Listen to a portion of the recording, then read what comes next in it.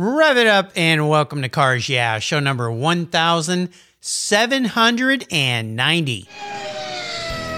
This is Cars Yeah, where you'll enjoy interviews with inspiring automotive enthusiasts. Mark Green is here to provide you with a fuel injection of automotive inspiration. So get in, sit down, buckle up, and get ready for a wild ride here on Cars Yeah.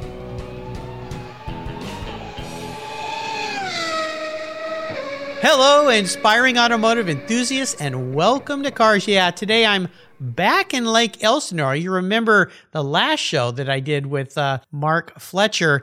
We were in Lake Elsinore. Well, I'm back there again with a very special guest by the name of Rich Truesdell. Richard, welcome back to Cars Yeah. Are you buckled up and ready for a fun ride?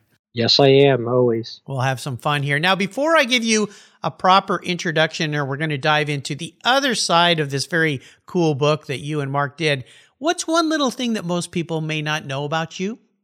Oh, God. That I was a high school social studies teacher when I graduated college. Really?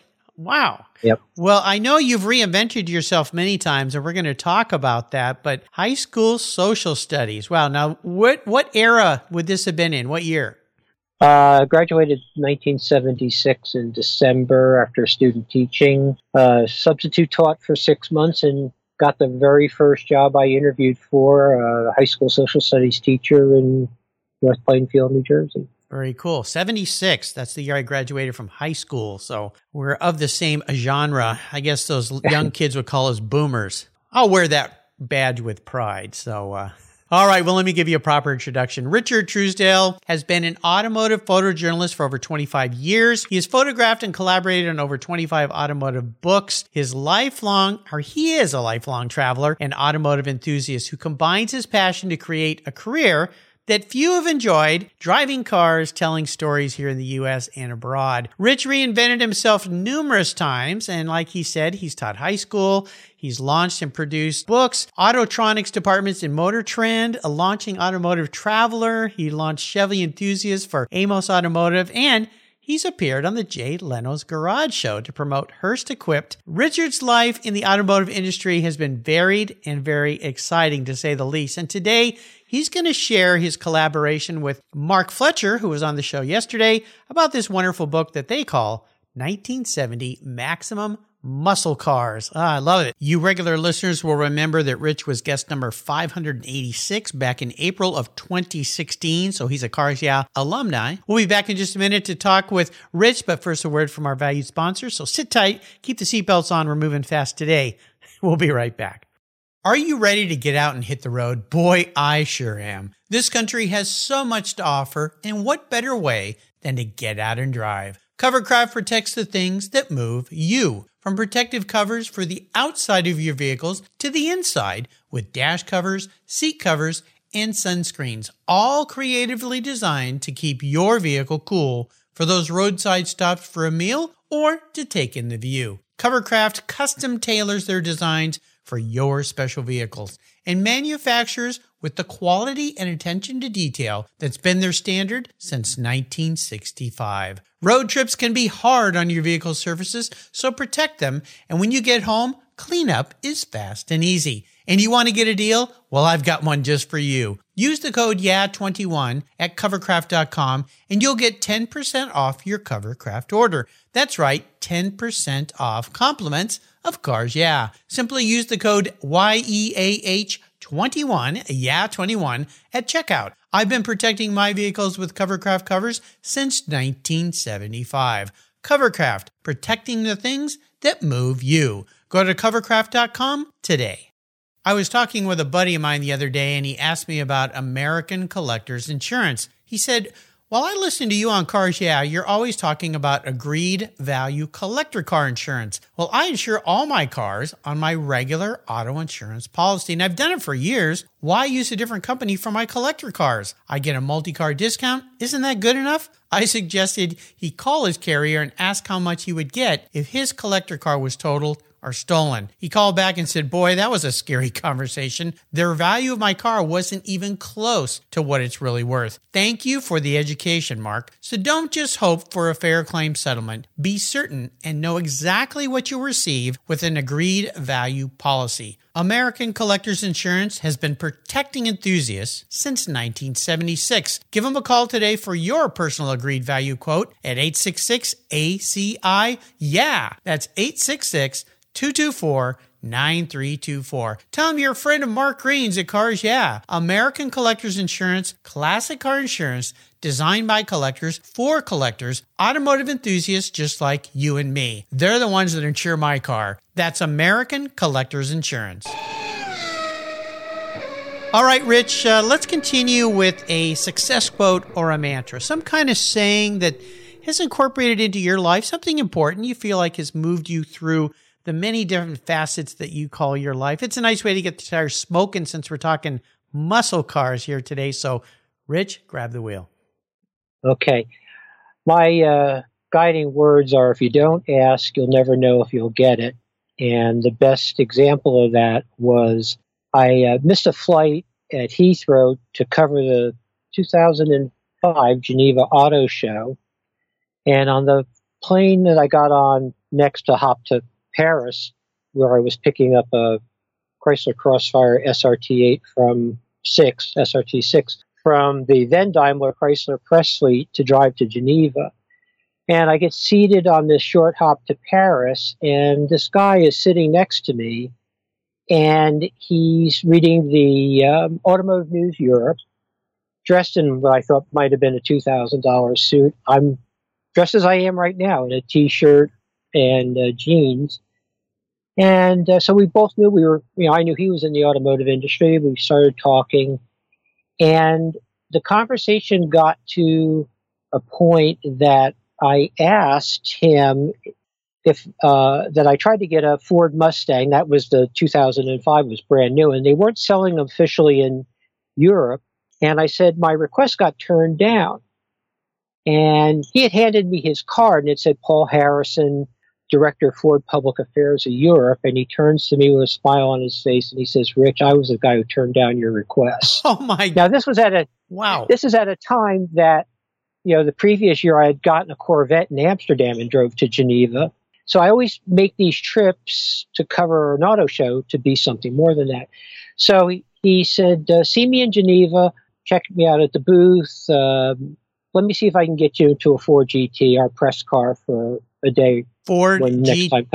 You said Ford GT. Okay. Yeah, the Ford GT, the 2005 Ford GT. And I got off the plane, called a good friend of mine up, Clyde Madsen, and I said, "Clyde, I need to know where all the vintage GT40 are in Europe. I may be able to put together a road trip to see them all." So he proceeded to help me out. He was very big in the Shelby Club at the time. Yeah, I know Clyde. Shout out to Clyde. Yeah, I've known him for decades. Okay. Yep. And I get to Geneva, and I've already got a point-to-point-to-point itinerary laid out to present to Paul. That would take a week to meet up with half a dozen 64 to 67 Ford GTs. He says, "Rich, I meant a day, not a week, but let me work on it." So we exchanged emails, went back and forth. I was back in New Jersey, get a call from him, and he says, "I'm set for your trip. We're going to have you come over in May. You've got the car I've got a week opening for you." I said, "Oh, great." And I was in the car with my parents and my father, who's not with me anymore. He says, "You are absolutely nuts, son." And the cool thing about this was, and we all think about when we started as car geeks, mine was when I was 10 years old, and I watched the 65 Le Mans, which my hero Phil Hill was driving in Ford GT. And we watched it. They bounced an hour of it. I think this even predates you, but they would bounce an hour of it off on Saturday at 10 a.m., 4 o'clock French time, and 10 a.m. on Sunday for the finish. So that was the day back in 1965 that I knew I was a car geek. And it's been a wild ride ever since. But to get back to the story, Paul said, we'll set you up for May. All you got to do is get your sorry butt over here. We'll take care of the rest. Wow. And he called me up about a month later. He says, Rich, I got bad news for you. An unaccredited journalist wrecked the press car, the Press 4 GT. Oh. At Monza. He said, we don't know if we're going to rebuild it. We may write it off. Oh, shoot. But that's what that's what I said to him. And he called me back a couple of weeks later. He says, Rich, you're back on. It's going to be July. We have this little company called Aston Martin that was then part of the Ford Premier Auto Group.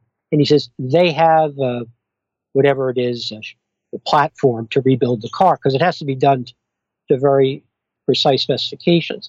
So called up when I was at Geneva, I went over to the Daimler Chrysler booth. I said, you guys got a Viper in Europe? And he says, yeah, we do. Nobody wants to drive it. They can't handle it. I said, well, I may be doing a story this spring.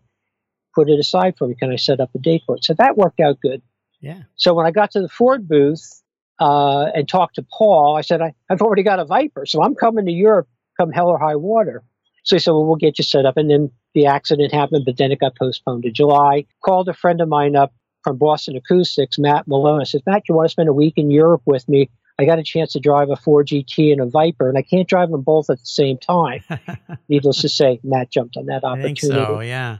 And that story was published in among magazines I'm really most proud of.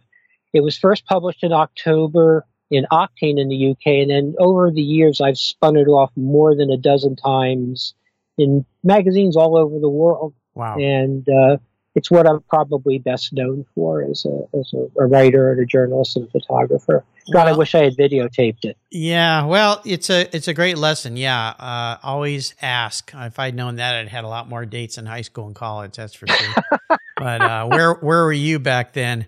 Well, let's talk about this book that you've collaborated on with your friend Mark Fletcher. We talked at length yesterday with Mark about his side of the story. So I want to hear your perspective of the story. You're known as a photojournalist, but you contributed heavily to the writing in this book as well. Mark wanted me to make sure I said that because he said he was he thinks of me primarily as a photographer, but I would say he wrote about 75% of the text. I wrote the remainder.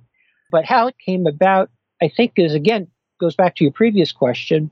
We had collaborated on Hurst Equip, and he at the time owned a 69 AMC Scrambler, and I approached our Hurst Equip publisher, which was Cartech, to do a 69.5 book, and he may have reiterated some of this to you, and they turned it down. So I said, this is too good of an idea. Now, this was late 2018, and I took it over to Motorbooks, who was going through a change in editors there. So it kind of got lost for a couple of weeks. Finally, I followed up with it, who ultimately turned out to be our editor there, Dennis Parnu. And I said, Dennis, can I do a 1969.5 muscle car book? Because nobody's covered that. And that's a really important 6 months in time.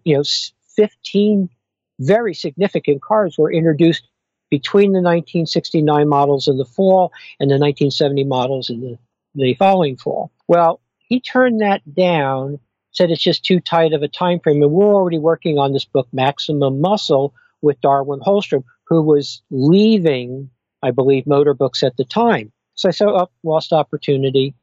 And I said, well, maybe we'll talk again. Well, he calls me up in a couple of weeks and says, Darwin has turned the book back to Motorbooks and said, would you like to pick it up? And I said, sure. Cool. We live for this. We live for this. And I brought Mark into it almost immediately because I knew at the time it was going to be more than I can handle by myself. And I trust Mark's instincts. He's a great researcher. So that's how Maximum Muscle came about. And, we're really proud of the book. It's one of Motorbooks' big releases for 2021. And so that's why I'm on the show promoting it. This book will be available the first week in May, so I'll make sure I put a link on Richie's show notes page and on Mark's show notes page where you can go and get yourself a copy as soon as it gets out. When you think about this very small window of time for automobiles, U.S. automobiles, muscle cars as we call them. What does this period of time mean to you? Well, I was just coming of driving age. Wouldn't start driving until 72, but those cars were in the parking lot at my high school in New Jersey. And, I already had the bug. And I remember going to the dealerships to see the cars, to get the brochures. My dad was really great about doing that. He started doing that with me every September when the cars were introduced every September. And we would go to the dealerships close by. And, that's how I kind of got started really in this. And I've been fortunate enough over the years to have owned a couple muscle cars myself. And they just, every time I get behind the wheel of one, whether it's mine or not, it brings back great memories. It brings back a time in a life that, I can't go back to it, but I can go back to it when I'm behind the wheel of a 7-liter American muscle car. They mean more to me than the Ferrari I once owned because I'm an American kind of guy. And these cars represent the best of America at that time. They really do. And they still do to this day. That's why they're so special. Are there a couple vehicles in that period of time, one or two, that really stand out for you, that really tick a lot of boxes for you? Well, one was my first, which was a 68 Mercury Cougar, inherited it from my uncle's then wife, now ex-wife. It was a lime green, I think is the color, black painted top, Mercury Cougar, 390 under the hood, which that year was the biggest engine you could get. But the car had two anomalies. One, it was a real Dan Gurney edition. Two, it had manual drum brakes. Oh my gosh. Wow. And I remember the most white-knuckle drive of my entire life, and that includes driving almost 200 miles an hour on the Autobahn, driving home from college in December 76, and it was snowing. I even went further south of the Pennsylvania Turnpike, drove through Frostburg, Maryland, to avoid the snow. And I got home to my parents' house in New Jersey about 2 a.m, and my father said to me, "Richard, you look like you're as white as a sheet." And I told him why. Yeah. It was a white knuckle drive, that's just for sure. The other one would probably be, because I'm an AMC guy, I probably want a 70 Rebel Machine more than any of them. That would be the car I would want. And what is it about the Rebel Machine? It's the high watermark of American Motors performance cars, that production cars. You got the AMX3s, the limited production cars, things like that, the SSAMXs. But that was a car that you can probably go out and still buy a pretty nice one, a driver quality one for $25,000. That, I think, would be a car, because it's not a Mustang, it's not a Camaro, it's not a Chevelle, it's not a Fairlane, it's not, a waned Mopar.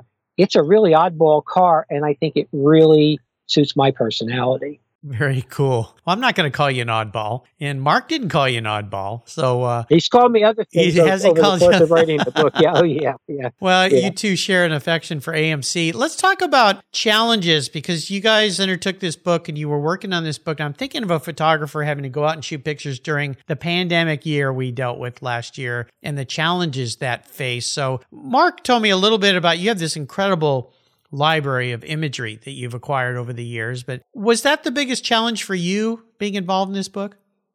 Well, the book kept slipping behind in production and on the submission side, and I had a very aggressive plan to finish up the photography. I shot probably more than 2/3 of the cars for the book already, but I had planned in the spring of 2020 to really nail down the remaining dozen or so cars, and then COVID hit. So being a social media geek, I guess you could call me, and that's how we know each other too. Yeah. I went on Facebook, went on Twitter, and connected with people that owned the missing cars. And instead of me flying to photograph them, which could have ate most of the budget for the book, I developed a set of tutorials to teach people how to photograph their own car. Brilliant. And we got all of the needed remaining cars from a number of people who provided either pictures that they shot to sell cars, some of the dealers whose names escape me at this point. I probably can go to the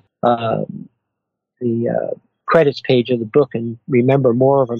It really is terrible when you get to be our age, likely 66, that your mind just doesn't remember the things that you remembered at the top of your head. But through the spring and right into the summer, I acquired the remaining photos. Some of the photos were fantastic. About the only thing that these contributors couldn't typically get would be the car-to-car tracking shots that I'm pretty well known for doing. And it's not very hard to do. I mean, I had the way to do it in the tutorials. It's involved me hanging out of a lot of passenger side windows of a lot of cars that Mark has driven as I've photographed from the middle lane, many cars in the slow lane on the interstates close by us. It's what I do. Yeah. And the book came together. Dennis, I think, threatened to cancel it a couple of times, but we got it done. It ended up not coming out on the 50th anniversary year. So the focus of the book changed a little bit.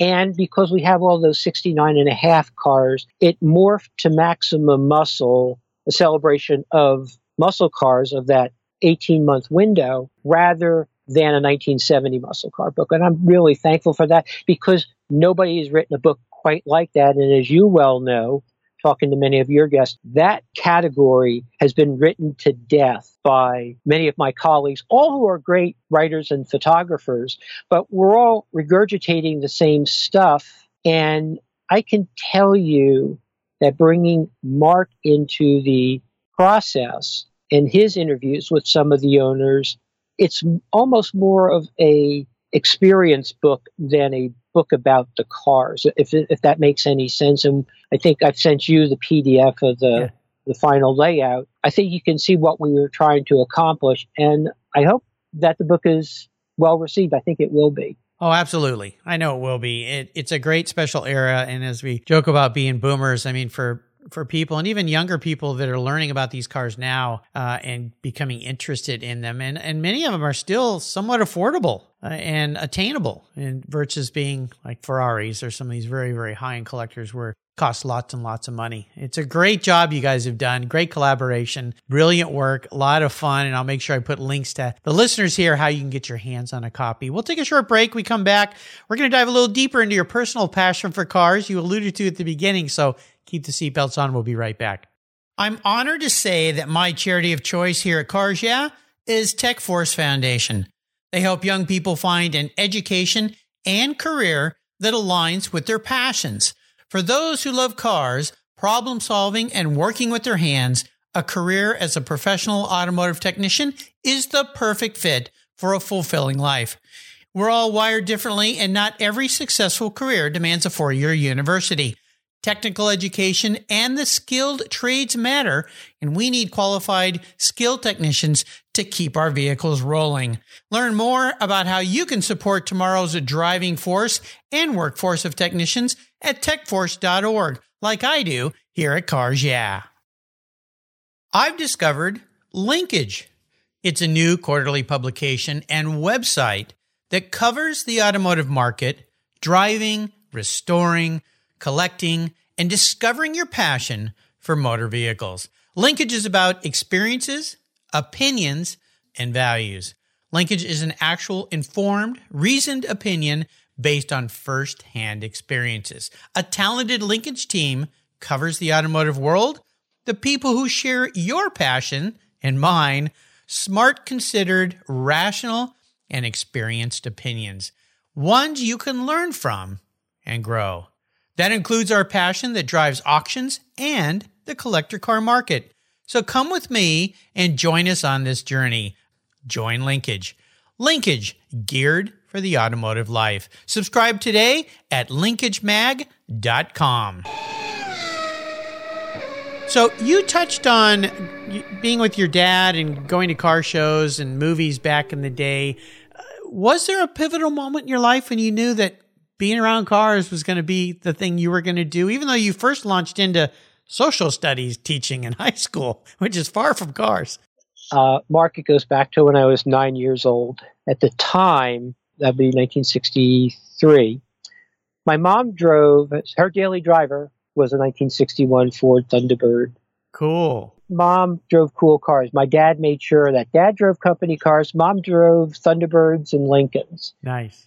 But I'm walking home from school, and this bronze-colored car drives by me, and it doesn't sound like any other car I've ever heard. So I get home that night, and I tell my dad, I said, Dad, I saw this really unusual car. I had no idea what it was. And remember, I'm 9 years old. We didn't have the internet. We couldn't go look up Chrysler Turbine car on the web.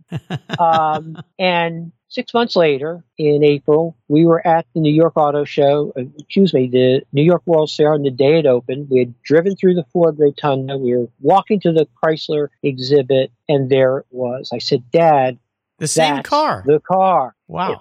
It was a bronze blowtorch Chrysler Turbine car. Wow. So I've always been fascinated with them. I just think it's a cool car, and I learned that Elwood Engel designed my mom's Thunderbird and then left Ford and went to Chrysler and was primarily responsible for the turbine car, which gives you some reason why they kind of look a little bit alike. They do have a lot of the same design features, don't they? Proportions. Fast forward to 2006, at the height of my automotive journalism career, a year after the Ford GT trip and a week before I'm going to drive from Denver to Los Angeles in the then new Challenger with a classic Challenger. Wow. I'm in Auburn Hills and pulling some strings, got to drive one of the two cars that the Walter P. Chrysler Museum had at the time. The one Jay Leno didn't buy. This was the other one. And I've,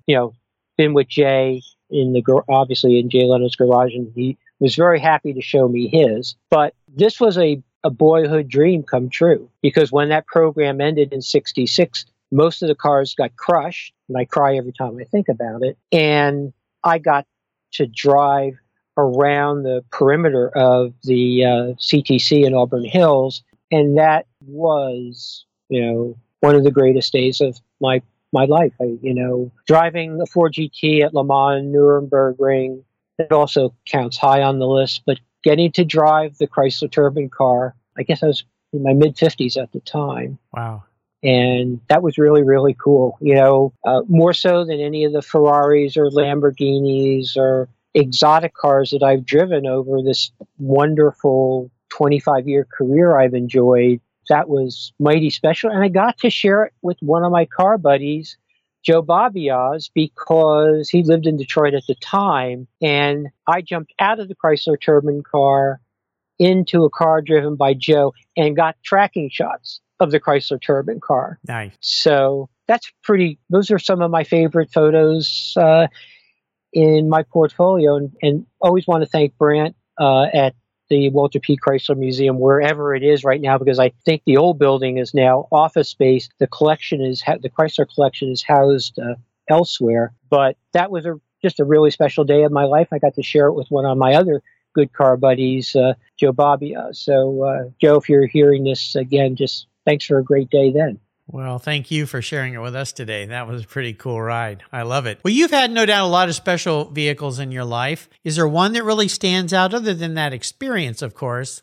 Maybe a vehicle you've owned that really stands out, really special for you? I think it's always the first one.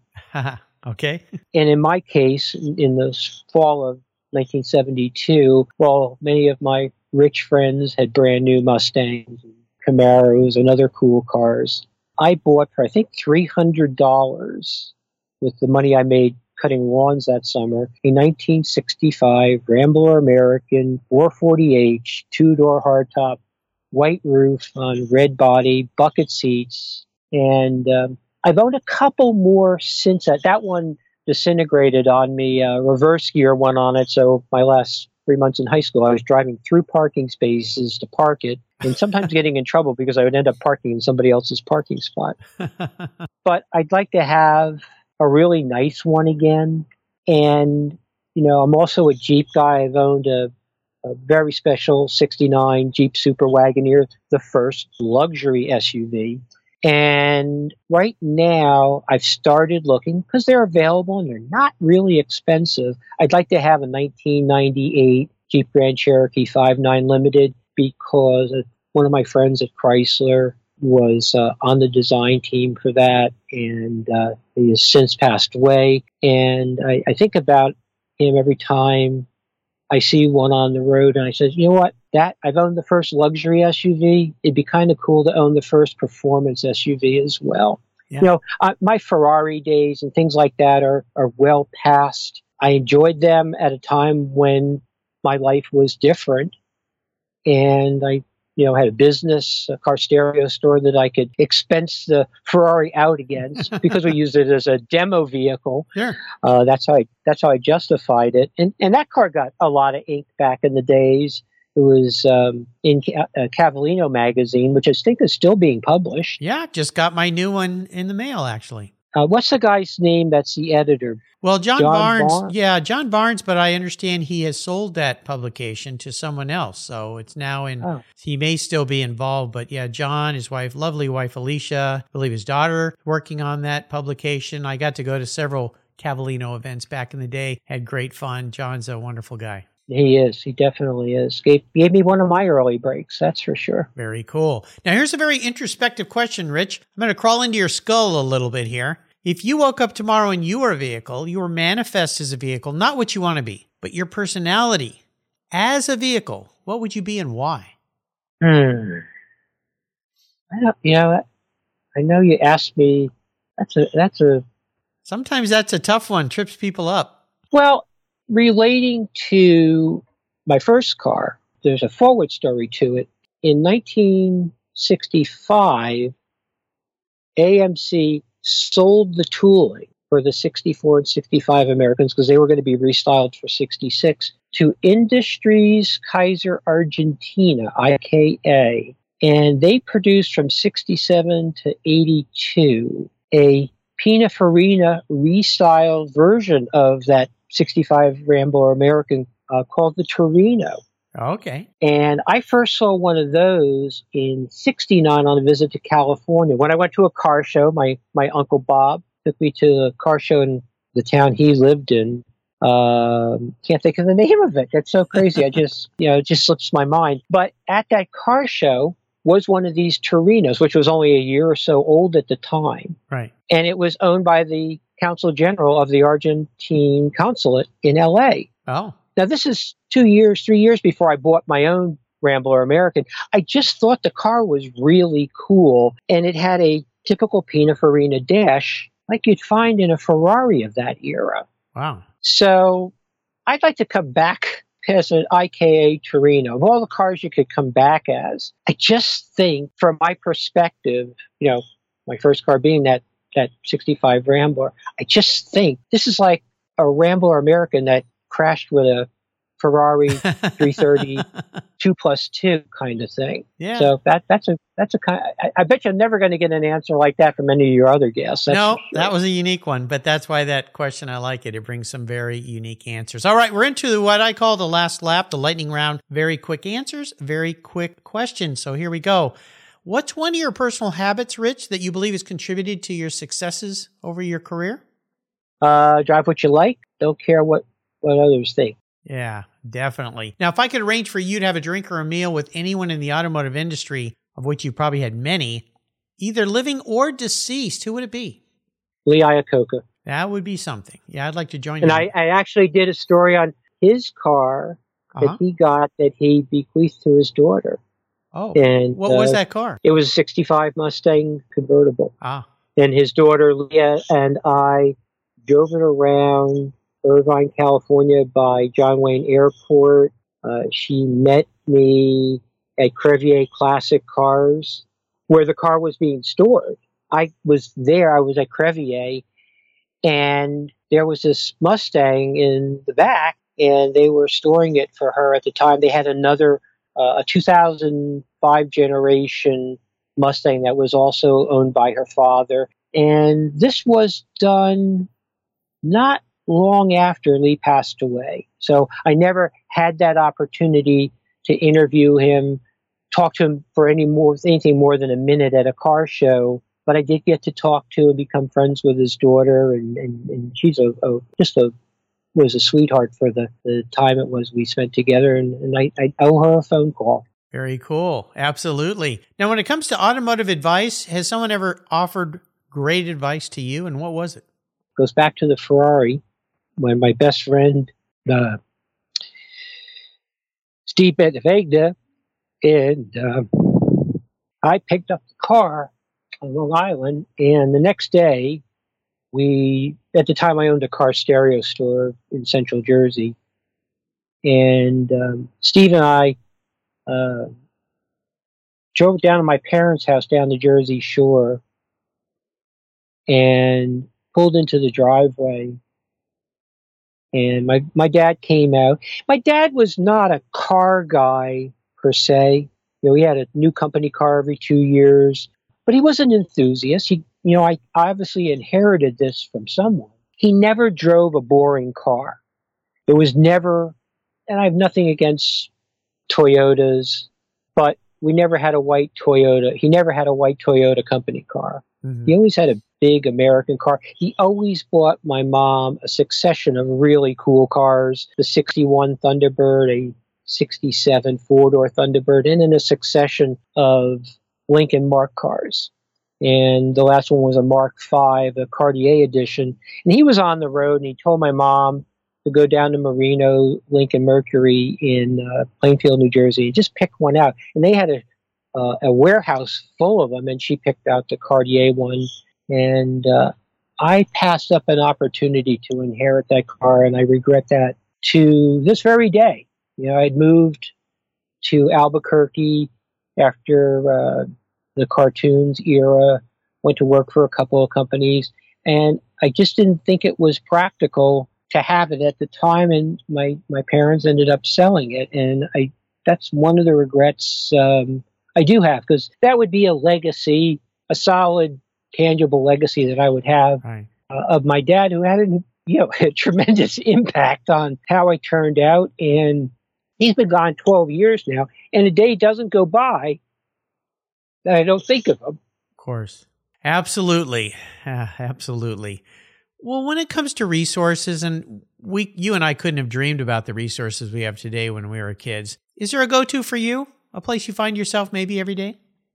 Not maybe every day, but oldcarbrochures.com, because I'm always researching cars, and they have thousands of PDFs or online presentation of car brochures that cover the era that I cover, and that's the post-war era. Right. I'm getting ready to launch a quarterly magazine that covers from 45 to 79, the year I started cartoons. So it's really great. I go back and look at my own website, automotivetraveler.com. I think I sent you links to access it. Yep. With my partner, Bill Basur. We've indexed most of the great articles that we produce, and that includes a bunch of very well-known automotive journalists, Brenda Priddy, just so many friends that I made over the years, Joe Babiaz and others, that we produce some really good stuff. We just were really ahead of our time. We came out in 2007. It was perfect for the iPad that hadn't yet been invented. So, but we repurpose that material. Occasionally, I'll send something to an editor, or somebody will see a story and say, "Oh, well, Rich, can I get the digital assets for this, the words and the images?" And certainly, I've got it all stored online, and more than 250,000 automotive images, 3 terabytes, and that's just a portion of what I've shot over the last 25 years. If there's a stock photo agency that's listening to this, contact me, because I'm ready to buy that house in Italy on the Adriatic coast, as I threaten so often to do. And I'm ready to leverage that into a bed and breakfast in Abruzzo, Italy. Sounds very nice. I can't wait to come over and join you. Well, I always ask my guests about books. Obviously, I'm going to list the book that we're talking about today. I'm also going to list some other books that you have done with Mark, the Hearst book. Of course, we're mentioning today Maximum Muscle, Hemi Under Glass. I'll put links to all of these so you can get your hands on them. Is there maybe one more you want me to add to the list? If you go on Amazon and you use their search box and just put my last name in, Truesdell, and Automotive Traveler, and you'll see the self-published books, which is my area of expertise now. I help other authors produce their own books. I just signed up with somebody to help them with their book. And even the project that I have to complete, because I started writing it in 1988 and I am just finishing it now, is a Winds of War, War and Remembrance style historical novel. Wow. And it's called Survival. And I expect it'll be out in 2022. But it's how I think my life would have been lived had I been born in 1919 instead of 1954. And it takes my readers through the period 1936 to 1945. You know, I go to Germany as a 17-year-old son of a General Motors engineer, meet up with a really cool German girl, and the book is their story. Wow. Fiction. And as soon as we get done, I go back to the laptop and I bang out another 300 words. That's the discipline one has to have to get this thing done. And, you know, my agent, Eric, calls me up and says, Rich, get off your butt. Stop being distracted. Get that book finished because I can't make any money unless you do. Right. And he's really, really encouraging me, although I'm a bookworm. And I know that it'll be a big day in my life if it happens, that I walk into my local Barnes & Noble and it's there when you walk in the door.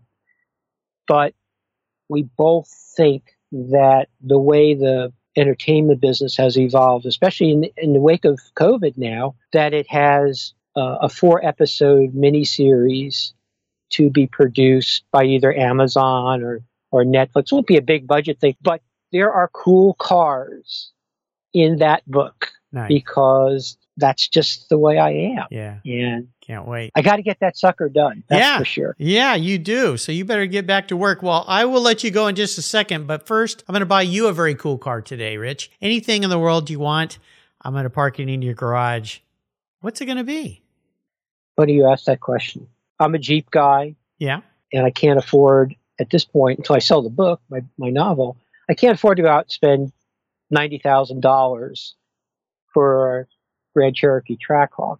I think I would be almost as happy if you parked a 1998 Jeep Grand Cherokee 5.9 Limited in the garage. They built 15,000 of them. I actually got to drive one in Europe because they were assembling them in Graz, Austria. But wow.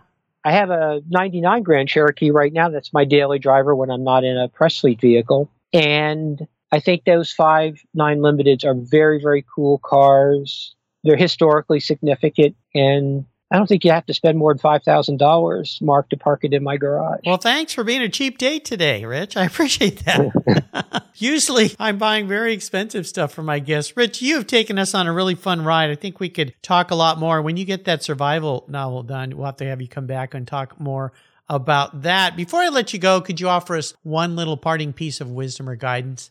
Don't put off for tomorrow what you can do today. Yeah, boy, the words of a writer. I hope so. Yeah, absolutely. What's the best way for people to keep up with you?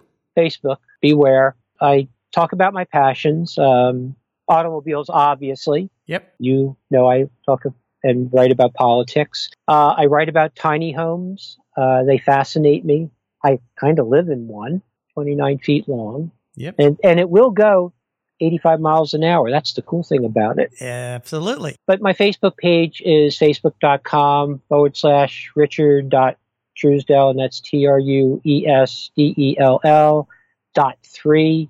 Engage me, send me a friend request. I'll be happy to approve you, although I'm very close to that 5,000 Facebook limit. Yeah. Well, then it's time to go back and knock some people off the wall that you don't want to have around.